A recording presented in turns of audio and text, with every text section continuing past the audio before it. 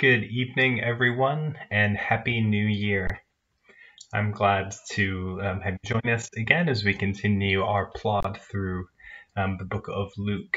And we're going to be looking a bit at chapter 22 today. And things are going to start getting quite dense and quite intense as we reach here the last few days of Jesus's life. And there's going to be a lot to unpack. So we might not move particularly fast through the text from here on out, but we'll see how far we get. So given what we've got to cover, let's go ahead and dive right in. So in chapter 22, here we have, now the festival of the unleavened bread, which is called the Passover, was near.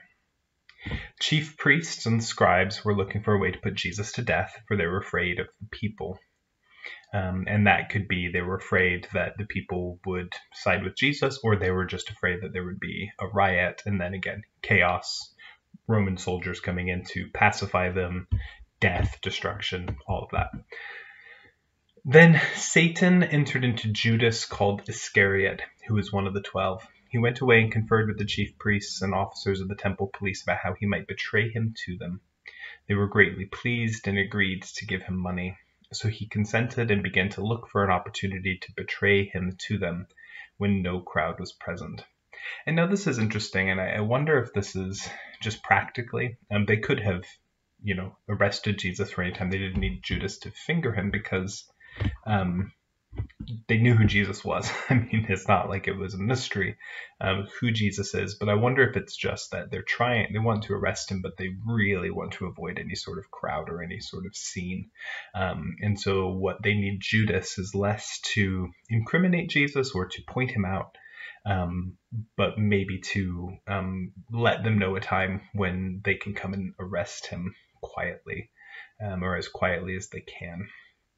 But anyway, and there's also the detail that Luke has here. Then Satan entered into Judas, called Iscariot.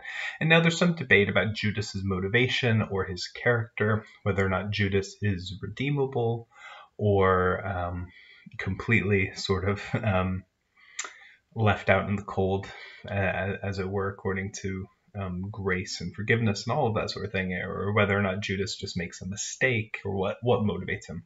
Luke says here that Satan enters into him, and whatever Luke means by that, he's implying that there's some sort of outside force, that it's not that Judas is some kind of evil character who has been kind of laying in wait the whole time plotting, but that something outside of Judas and outside of the 12 kind of causes this. Do with that what you will. Then came the day of unleavened bread, on which the Passover lamb had to be sacrificed. So Jesus sent Peter and John, saying, "Go and prepare the Passover meal for us, that we may eat it." They asked him, "Where do you want us to make preparations for it?" "Listen," he said to them, "when you have entered the city, a man carrying a jar of water will meet you. Follow him into the house he enters, and say to the owner of the house, 'The teacher asks you, where is the guest room? Where may I eat the Passover with my disciples?' He will show you a large room upstairs already furnished. Make preparations for us there." So they went and found everything as he had told them, and they prepared the Passover meal. So it's a bit of a, I don't know, what we might consider kind of a magic trick from Jesus. He sort of predicts that there's going to be a man with a jug of water. In any case, it's one of those moments where they kind of go, "Oh gosh, I don't know Jesus," and Jesus is like, "I just go do it." And there's also the elements of hospitality there, that their city would be full for the Passover, and whether or not there would be much room or many rooms, or that locals would feel obliged to welcome people in to share the meal with them, because you wanted to share it within the city, even though they were staying outside the city and people would have stayed in kind of roundabout villages and things. You wanted to have the Passover meal inside the city. When the hour came, he took his place at the table, and the apostles with him. He said to them, "I have eagerly desired to eat this Passover with you before I suffer.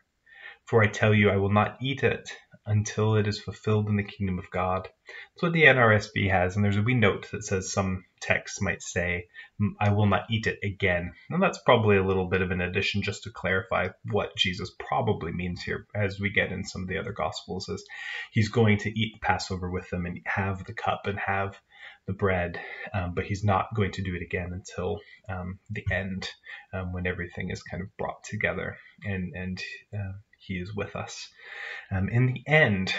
And so that's probably what he means. He will not eat it again until it is fulfilled in the kingdom of God. And that could be his own death and resurrection, as he does eat with them and break bread with them after he raises. Some people might take that to mean the ultimate end of all things, but because he eats and he does break bread with them and they recognize him later here in Luke on the road to Emmaus, it could very well be that he is not going to have this until the fulfillment is after his resurrection.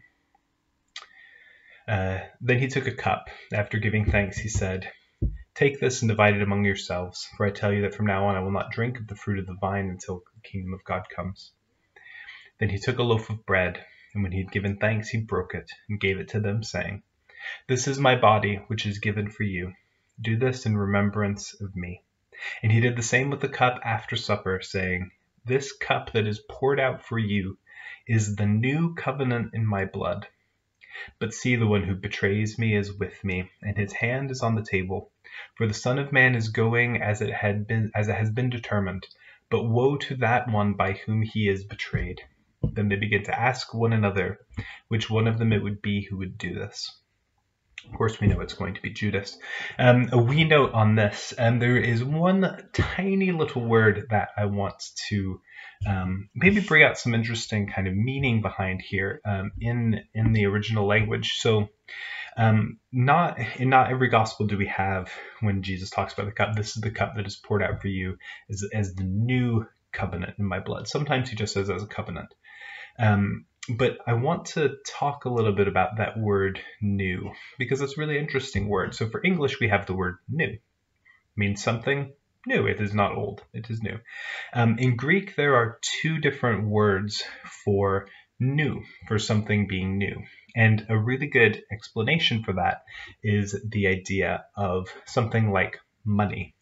So I could have a £5 note. Remember the old, don't know if they were kind of clothish, but the old ones versus the new kind of silicon clear plasticky ones. You can have an old fiver and a new fiver, right? And they are both paper money. They're both notes, but one is old, one is new, right? That's one word for new in Greek, and that is the word neos, or where we also get neo, that prefix that we use, like something being new is neo something or other. Then there is a different kind of new. So you have old money being a fiver, and then new money being a plastic card. Or you could even go even further new with your phone or with your watch, if you have a smartwatch, where you can pay with just a tap of your card or a tap of your phone. So you have old money, a fiver, a paper note, something that you have in your hand, and new money, a card or even Apple Pay or your watch or your phone, something new of a completely different kind. It's not just an old fiver and a new fiver, or a crumpled fiver and a fresh fiver, but it's actually new of a kind of redone kind. And that's the word kainos. And that is the word that Luke uses here for new covenant. It is a kainos covenant, which that might indicate without taking it too far, because sometimes we can get kind of overworked about the little implications of some of these words, when language sometimes just exists and it's not necessarily some kind of secret code.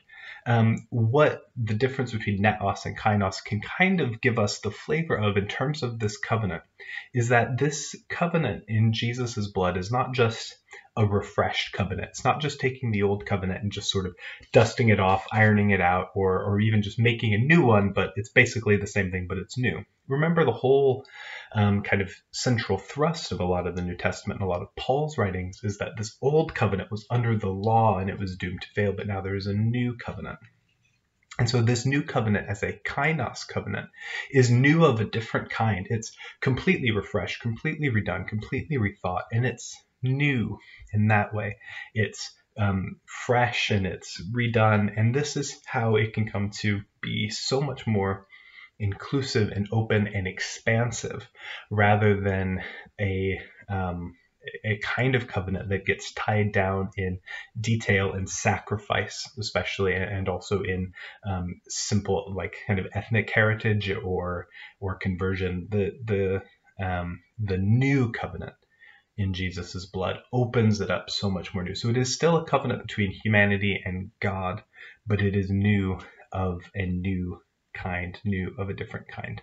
So that's my kind of spiel on that word, tiny word, new there, which I think is pretty interesting. So let us go ahead and pause there. We've gotten through 23 verses of chapter 22, and I think that's a pretty good place to let it rest there until next week. So thanks for joining us, everyone. Have a good week.